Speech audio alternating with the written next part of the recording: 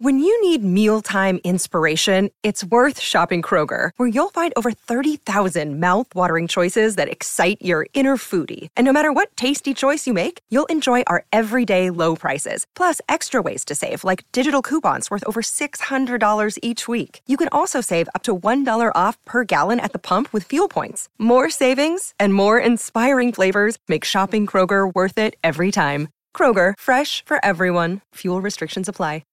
And welcome into a Saturday edition of Spits and Suds, post-game edition, as the Dallas Stars fall to the Edmonton Oilers 4-3. I'm Gavin Spittle of 105.3 The Fan. They lose in overtime. They do pick up a point, so that's the good news. But the bad news is another defenseman lost, as Jani Hakanpää did not go to the bench in the third period. Appears as though it's an upper body injury, and we're waiting to hear from Coach Pete DeBoer as we record this, as far as what the status is. Your next game is on Monday, so the Stars have an interesting decision, and we'll also see Nils Lundkvist as far as how he's feeling currently in concussion protocol from the hit that he took in Nashville on Thursday. Listen, sometimes there are games where I can be like hypercritical of the team, but I'm not going to do that because I think this was a battle of two teams, and you could see how even it was throughout. And Edmonton is a terrific team, and Edmonton is going to be very dangerous in the playoffs with the new coaching regime. They have tightened up their defense, and you clearly showed that today. Dallas, the inability to get in front of Calvin Pickard throughout the day, and that was one of those things where I just don't think the Stars could really generate much offensive zone time and control the play. It was really Edmonton, I thought, that had the better of the two squads as far as, offensive chances. And the one goal that will probably come back to haunt the Dallas Stars is that shorthanded goal that Edmonton scored. And we just continue to see these odd man rushes when the Stars are on the power play. And I'm all about aggression. But I just, if it's me, I would love to see the Stars make an change on the power play and go a little bit more defensive on the blue line. I know people are saying, Gavin, that's crazy. Well, I mean, if you're so offensive focused, why are you allowing so many 2-on-1s or odd man breaks? I mean, we saw that, a few games ago where the Stars had a 5-on-3, and it seemed as though the 3 had the advantage over the 5. So, that's tough. But, overall, it was a real tight game.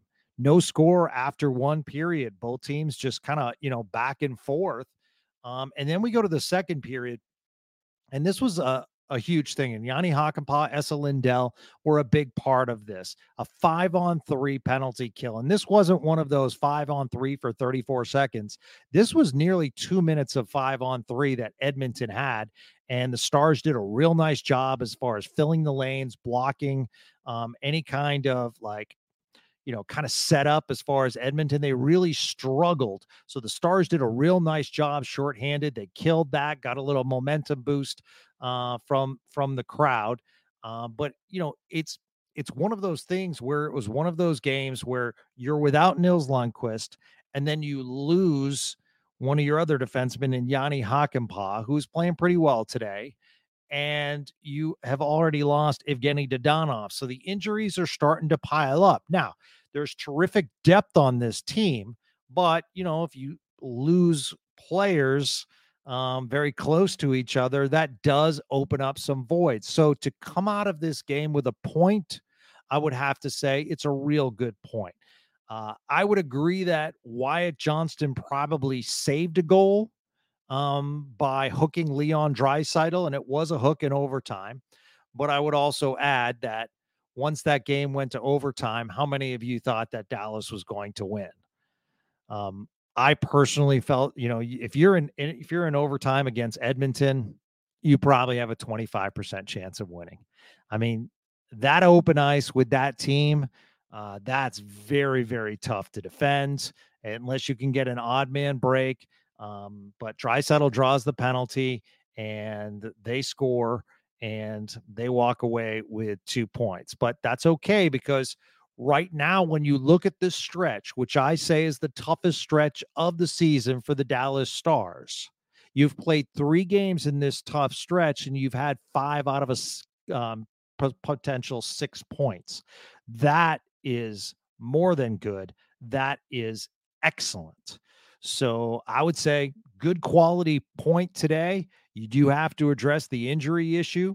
We don't know how long it's going to be. Will there be a call up from Texas, or will it be a situation where Nils Lundqvist is able to come back?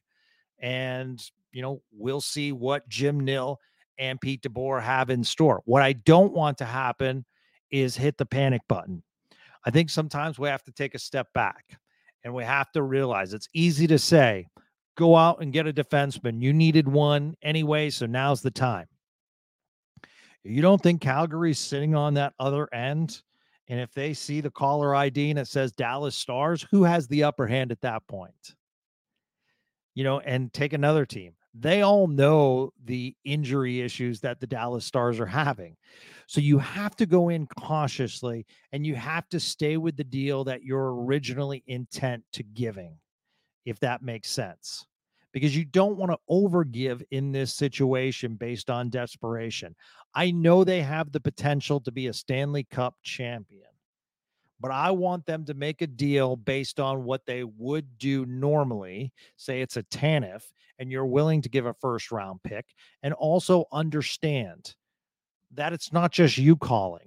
There are several teams inquiring with the Calgary Flames about several of their players. So it's not like Calgary's phone is quiet and then all of a sudden it's Jim Nill who's calling. There's probably about 5 to 6 teams in the mix. When that happens, the price tag goes higher.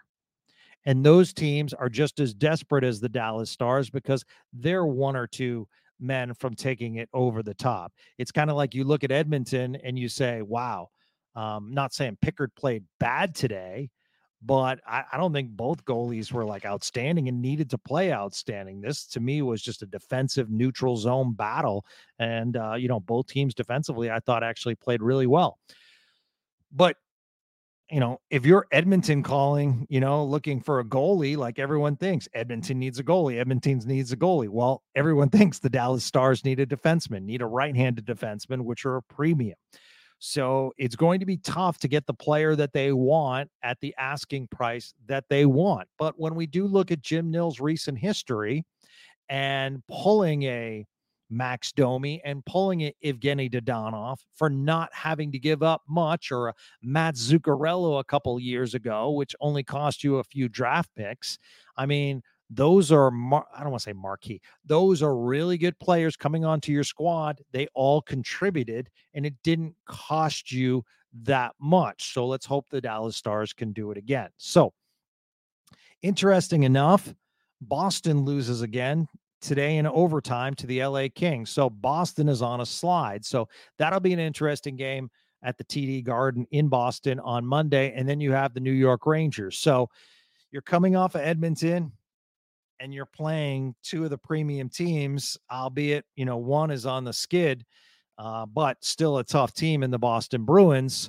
And then, you're playing the New York Rangers back to back. So it's not going to be easy. Don't want anyone to hit the panic button. Don't want anyone to say, let's go, let's get a trade tonight, because the likelihood is not going to happen. And even if there was a trade tonight, I don't think you could see them in a Stars uniform come Monday night. So we'll see what happens. But at the same time, I think overall you played pretty good tonight. And these are the teams that you have to match up well against. This could be a potential playoff matchup as Edmonton sits in the 3rd hole and the LA Kings are in the 4th hole, and the LA Kings are in the wild card, number 1 wild card, and that's who you would play.